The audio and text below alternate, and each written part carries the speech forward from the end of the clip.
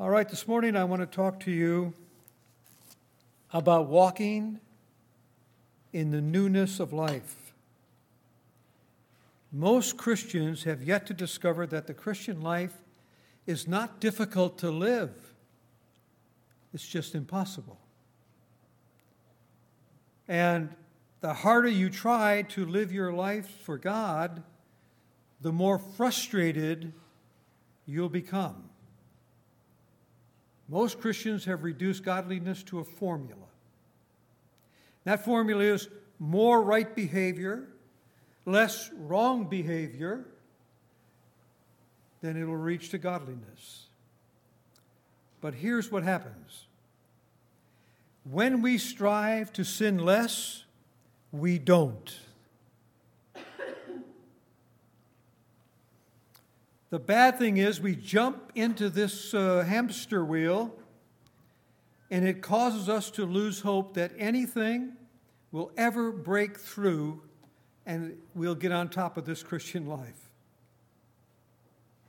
We feel weary. A lot of us feel empty. And sometimes we feel alone. And our hearts cry out, I'm tired. I'm tired of performing. I'm tired of pretending. Life just isn't working, and I'm just tired of it. And I feel completely frozen, and I'm freaked out about how it's all going to end. We look for answers, and some look for the church. They look at the church because maybe they were brought up as Christians. And so they've come to the place that the reality of the Christian life doesn't seem to be working either.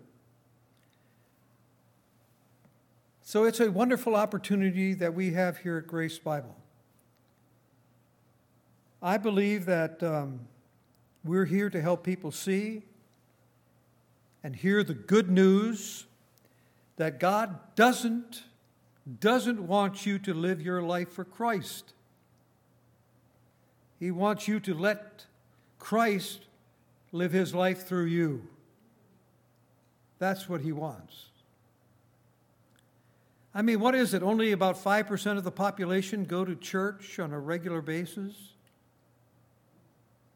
God has graciously shown us how to appropriate the life of Christ, that is our life that is hidden with Christ, and to explain it in a very simple, biblical manner. I can remember when I heard that I was born a self-centered rebel against God, and I didn't understand it, but when it was explained to me that I was this rebel against God and that I was now in Satan's hands and I was in the hands of the world and everything, I didn't understand all of that stuff. But then I heard, when I was 23 years old, I heard that I could be born again and that God would recreate me into his image. Now that sounded really appealing because I was having a lot of problems up here. And I thought, well, that would be great if that would really happen. And so I took that seriously, and the invitation was given, and I gave my life to Christ. And then for years I would ask God, if you're really recreating me in your image, could you pick up the pace? You've heard me say that before. Could you just pick up the pace? Because I'm getting weary, I'm getting tired. Going through the same battles year after year after year. And then I heard about this whole idea that what happened when I accepted Christ as my personal Savior, I went through an exchange life with Christ. That Christ took my old life and he gave me a new life. And my real identity now, that if I believed it, if I accepted that, my real identity would be my birth. And so I could look back at my rebirth and find out who I really was. When I discovered that, when God pointed that out to me, my life changed forever.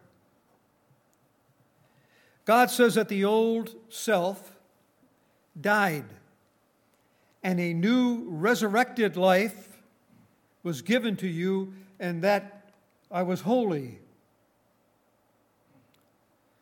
Even though the world wouldn't agree with that, and I'm not sure I did at the time, if I were to ask you, are you holy? What would you tell me?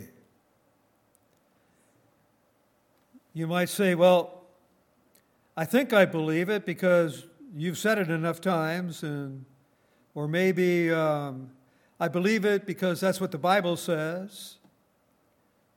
But I'm not sure that I really believe it because I don't act holy. And that's my problem. That's my issue. I want to believe it. I really do, but I just don't act holy, and I can't see it. Even though the Bible says that you'll not always act holy, but the Bible says you are. So let's look at it. Let's go to 1 Corinthians 3:16 and 17. Do you not know that you are a temple of God and that the Spirit of God dwells in you? Now, I've read that hundreds of times, and it really didn't mean that much to me because whenever I talked about the temple, I always talked about it in terms of health, taking care of your body and everything. But here it says, do you not know? And obviously they didn't know, because the question Paul said, do you not know that you are a temple of God and that the Spirit of God dwells in you? If any man destroys the temple of God, God will destroy him. For the temple of God is holy, and that is what you are. So the Bible says that you are holy. Whether you believe it or not, that's what the Bible says. So whom do you believe? Do you believe what the Bible says about you to be true? Or do you believe, or are you going by your feelings, how you feel? I don't feel holy. Well, the Bible says you've already made it with God. You are holy. But God says more than that. He says that you are complete. And so the Bible tells us, and in him you have been made complete, and he is head over all rule and authority. So the Bible says that you are holy and that you are complete in Jesus Christ. But this morning I want to focus on the nature of your heart. You see, this is important if we are going to understand how we walk in newness of life. So, it's learning the nature of your heart and then living according to your heart. Many Christians believe that they have a wicked heart. And there are many texts in the Bible, in the Old Testament and in the New, that would indicate that you have a wicked heart. And I've heard sermons on it. But there's one important thing that they forget to tell you, and that is those texts are not talking about a person who was born again. It's talking about unbelievers. It's never talking about somebody who was born again. In Hebrews 4:12, it says, "For the word of God is living and active and sharper than any two-edged sword, and piercing as far as the division of the soul and spirit, of both joint and marrow, and able to judge the thoughts and intentions of the heart." So the Bible is saying that the Word of God, the Bible, is able to tell the intentions of the heart. So we need to find out what the Bible says about that. Here is in the Word of God. We want to look and see what the Bible says about the unbeliever's heart.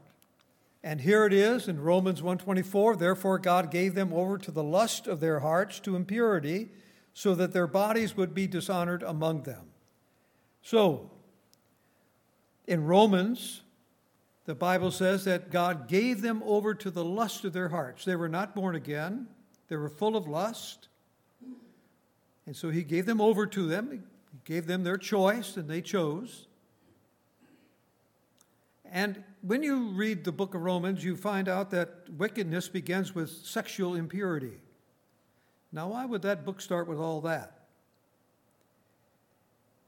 And then it proceeds to sexual perversion.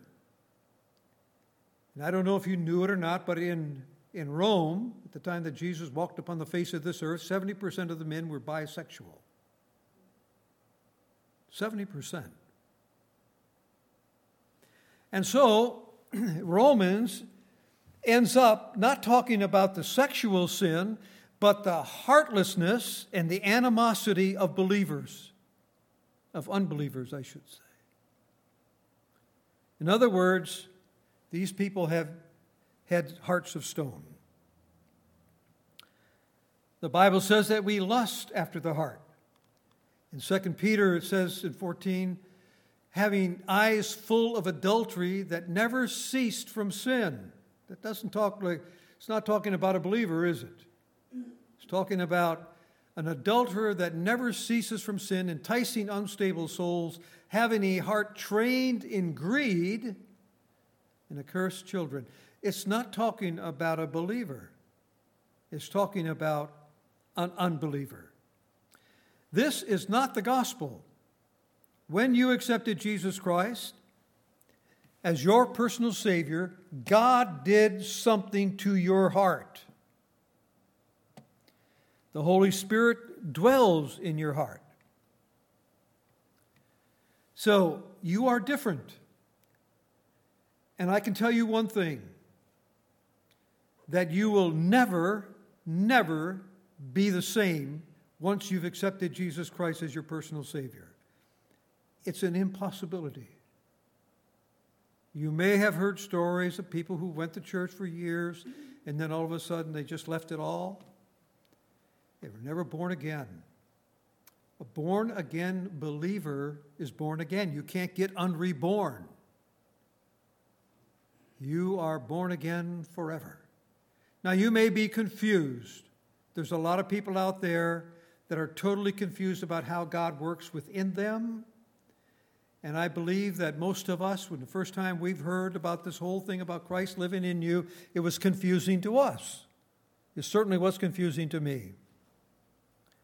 So, Ephesians 4:18, the Bible says this, being darkened in their understanding, excluded from the life of God because of the ignorance that is in them, because of the hardness of their hearts. Not believers. Unbelievers. This is an unbeliever's heart. And that's why it leads to us here at Grace Bible to one of our favorite texts, has become our favorite text, and that's Ezekiel 36:26. Moreover, I will give you a new heart and put a new spirit within you, and I will remove the heart of stone from your flesh and give you a heart of flesh. The real issue is your heart. That's the real issue, the condition of your heart. Here is what happens to everyone who's accepted Jesus Christ as their personal Savior. They have invited Christ to come into their life. When they did that, He came in. As all He was waiting for was the invitation. Whether you were 7, 8, 9, or 10 years old, or whether you were 70 or 80, it doesn't make any difference. When you ask Him to come into your life, He came in. Now, you may not have understood at the time, and most of the young people don't. They don't understand exactly what takes place when Christ comes into your life. But these But the truth is, whether you understood it or not, he came in, he took your heart of stone, and he removed it. And he gave you his heart. Why? Why did God do this? If God was going to dwell in you through the Holy Spirit, he had to clean house. He had to clean his house. And when he did that, he took all of your sins and he buried them into the depths of the sea. And as we know, he remembers them no more. They're all forgotten. So he cleaned you up and he gave you a new heart at your core. Now, we still have the power of sin that dwells within the body. And so at the end of time, when Jesus Christ comes, he's going to give us a new body that matches that already perfect and complete heart that was given to you when you accepted him as your personal Savior. Now, that's what took place. And the Holy Spirit came in, and he dwells within you. You have the fullness of the deity in you. You don't have to look for any experience with the Holy Spirit. You have all of the Holy Spirit that you can possibly possess. And you've had it the moment that you invited Christ into your life. Now, in Romans 6:17, it says, "But thanks be to God that though you were slaves of sin," so you were in Adam, you were a slave of sin, "you become obedient from the heart." Listen, you became obedient from the heart to that form of teaching to which you were committed. You have a perfect heart. Now, I know that there are a lot of concerns about, in the last 15 or 20 years, there have been a lot of concerns about all this preaching about grace, grace, grace, and more grace. And those people that are concerned, what they want to know is, where does obedience come in? Well, it comes in here. But thanks be to God that though you were slaves of sin, you became obedient from the heart. That heart transplant that you received was pure as pure can be. And you became obedient from the heart. There is no contradiction here in the Scripture. We are saved by grace. And through grace, we received a new heart. And we became obedient to that heart. When we sin, we are going against our heart. A born-again believer does not want to sin. We sin because of the power of sin. But the born-again believer doesn't really want to sin. And that's why when he does sin, he feels terrible about it. He's saying, why? What's wrong with me anyway? And he listened to the flesh, and that's what happens when we listen to the flesh. In Galatians 4:6, the Bible says, "Because you are sons, God has sent forth the Spirit of His Son into our hearts." Now, that ought to tell us something. We have Christ's Spirit in our hearts. We cry, "Abba, Father." Now, I don't know about you, but I can only relate a lot to myself. I cannot tell you how many times I have wept before God, calling upon the Father. Weeping. There's something about when God gave us that new heart that causes us to be totally dissatisfied with sin. And although we do sin, we don't like it when we do it. Paul says in the letter of Timothy, 1 Timothy 1:5, "But the goal of our instruction is love from a pure heart." Well, who has a pure heart? You do. You do. The goal of our instruction is love from a pure heart. Who has a good conscience? You do. Who is sincere about their faith? You are. And that's what the Bible says. Now, you may not feel it, but that's what the Bible says. That's who you are. You have a pure heart, you have a good conscience, and you have a sincere faith. And that's why you're here this morning. So what is the bottom line? Well, the bottom line is this, 2 Corinthians 9:7. Each one must do just as he has purposed in his heart, not grudgingly or under compulsion, for God loves a cheerful giver. You mean to tell me, as a pastor, that I should, trust this text? I spent 4 years visiting churches in West Virginia, as I've told you before. And I've heard some good sermons about grace, because, in fact, there's one place down there in West Virginia that's called the Grace Place. And I've been there several times, and I love the preacher there. I know him now, and I love him and everything. But there's something I've noticed here. I could almost tell, just by sitting in the pew, I could almost tell what the problems was in the church. For example, if they were short of funds, if they were not meeting their budget and everything, and I can remember the first time I heard a preacher down there, I can remember when I was a young preacher, and they told me that I was to preach 4 times a year on tithing. And I thought to myself then, why would I do that?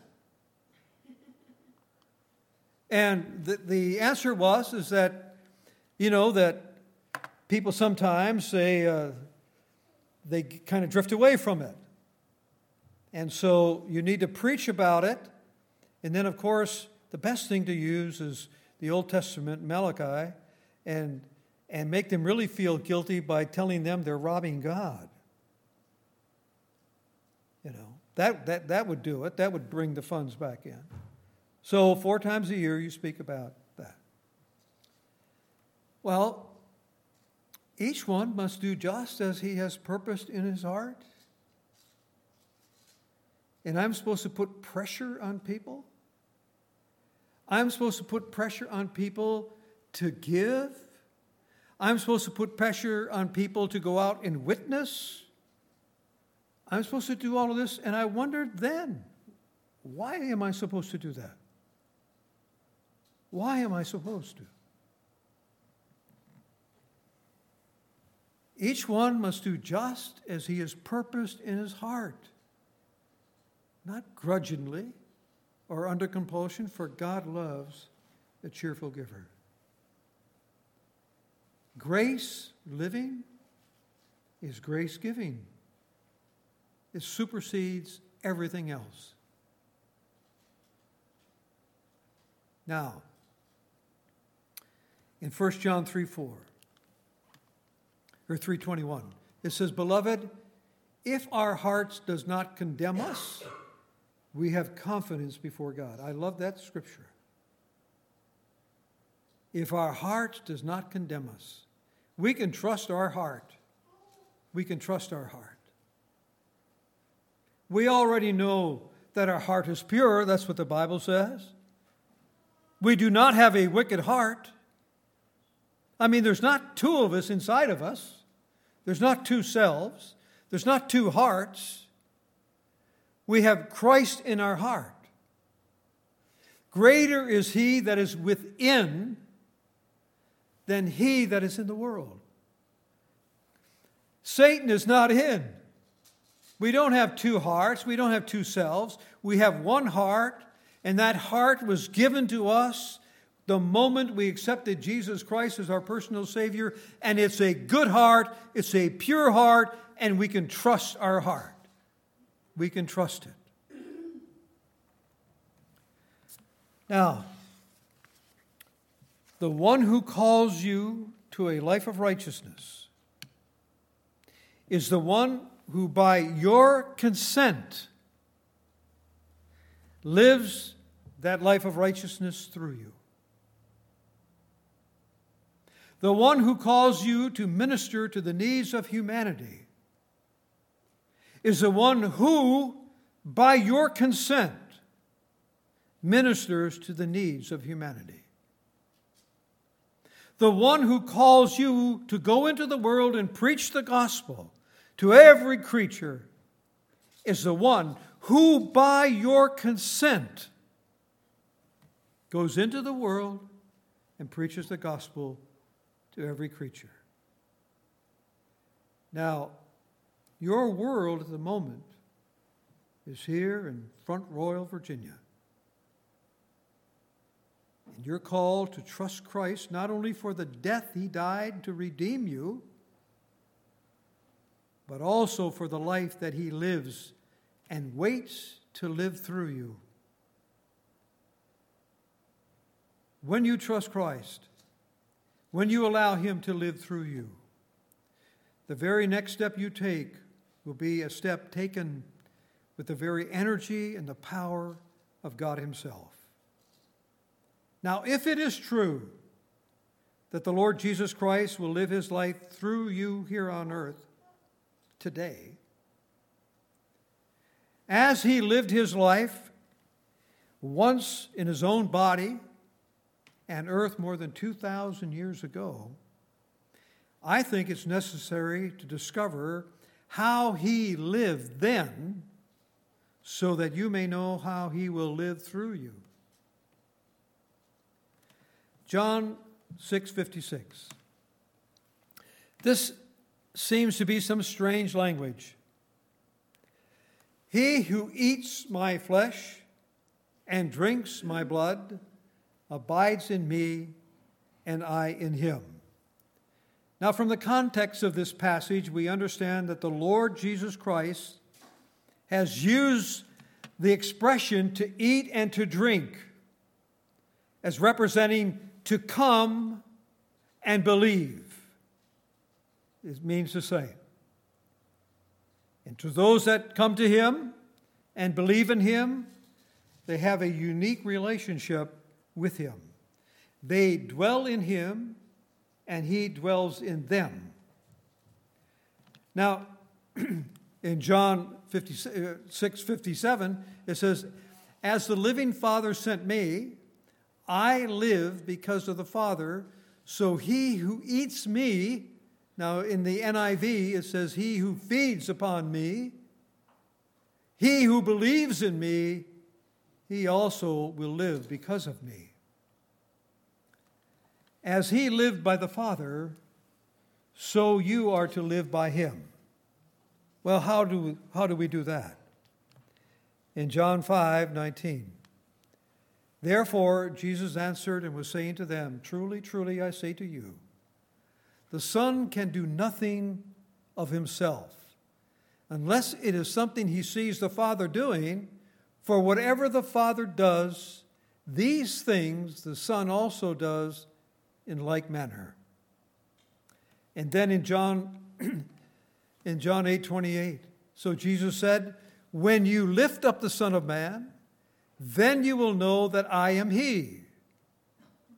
And I do nothing on my own initiative, but I speak these things as the Father taught me." As the Father lived in the Son, so Christ lives in us. Do you see the example? Christ lived in an unbroken dependence upon the Father. He could do nothing apart from His Father. And when you read John 15, we can do no more without Christ than Christ could do without His Father. In Colossians 2:9 and 10, "For in Him all the fullness of the deity dwells in bodily form.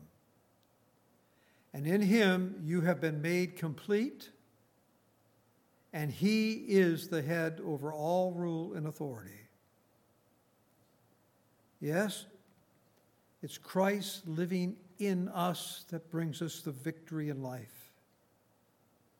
It's our dependence upon Christ that sanctifies us.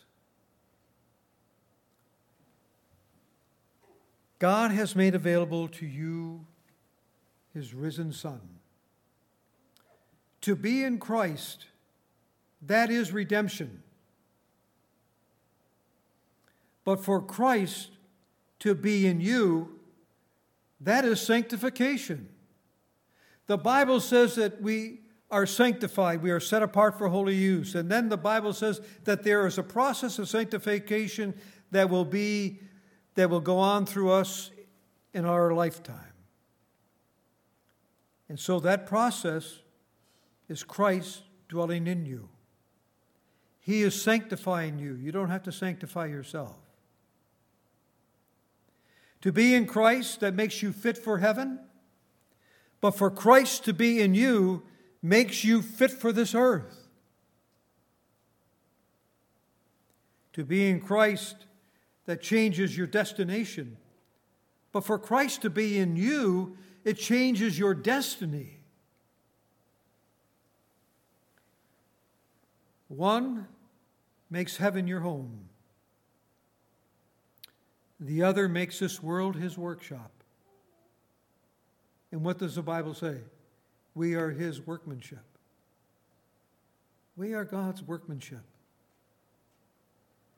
Yes, we are seated in the heavenlies, but we have 2 feet planted here on this earth. And Christ is in us, and He is all He wants, with our consent, is to live through us. I don't know about you or where you are in your spiritual life, but I can tell you one thing right now, that I don't care where you are, we're all in the same boat. Christ has come into all of our lives. We have a pure heart. It's an unbelievable heart, really. And God wants to work through you and in you, and He wants to work through your personality because you're the only person like you. There's nobody else like you. And God has come to you, and you have responded. Now God's only desire is to live His life through you. That's all He desires. Christ in you, and He wants you to be free to be you. He wants you to be free. Now, in Colossians 3, 1 through 4, it's going to be, therefore, if you have been raised up with Christ, keep seeking the things above where Christ is, seated at the right hand of God. Set your mind on the things above, not on the things that are on earth. For you have died, and your life is hidden with Christ in God. When Christ, who is your life, is revealed, then you also will be revealed with Him in glory. Here it is. The only way to live out your life. I'm going to give you 2 steps. It's only 2. It's not a 12-step program. It's not 10 steps. It's just 2 steps. If you want to know how to live out your Christian life, I'm going to make it really easy for you. Every morning that you wake up, by believing, admit that you are a child of God, that you have a pure heart, that Christ is living in you. Every morning, just admit that, because it's true. And then be free to be you. Because God wants to work through you. through your uniqueness, there's nobody like you. And he came to you, and you responded to him. And now his only desire, whatever that personality is, maybe you're shy, doesn't make any difference. Maybe you're outgoing, it doesn't make any difference. Maybe you're just a lot of fun. Maybe you like to laugh a lot, or whatever it is. Doesn't make any difference. God wants to work through your personality. He doesn't want you to change your personality. He wants to work through it because of your uniqueness. The just shall live by faith. Faith that takes God at his word. Faith that simply says, thank you. Thank you, God. I like the idea of getting up in the morning, thanking God for the day that he has given, thanking him that he resides in my life, that he only wants the best for me, and that he wants to live his life through me. It's nothing but a big thank you, Lord. We're coming into this week Thanksgiving. And we ought to be thankful in more ways than one that we are in Christ and Christ is in us. And we are obedient from the heart because we have a good heart. Shall we pray? Our Heavenly Father, we do praise you and thank you for the heart that you have given to us. We're thankful, Lord, that we have this oneness with you, that you are in us, but we are also in you. And we're thankful for that. We're thankful that we are obedient from the heart. We're thankful that you gave us a pure heart. You didn't give us one that had defects in it. You gave us a pure one. And we thank you for the life that we can now live. And we rejoice in the fact that you can even use us in our personality. And so we just invite you to we give you our consent to just live your life through us every day of our life. Bless us now, I pray, for we ask it in the name of Jesus Christ. Amen.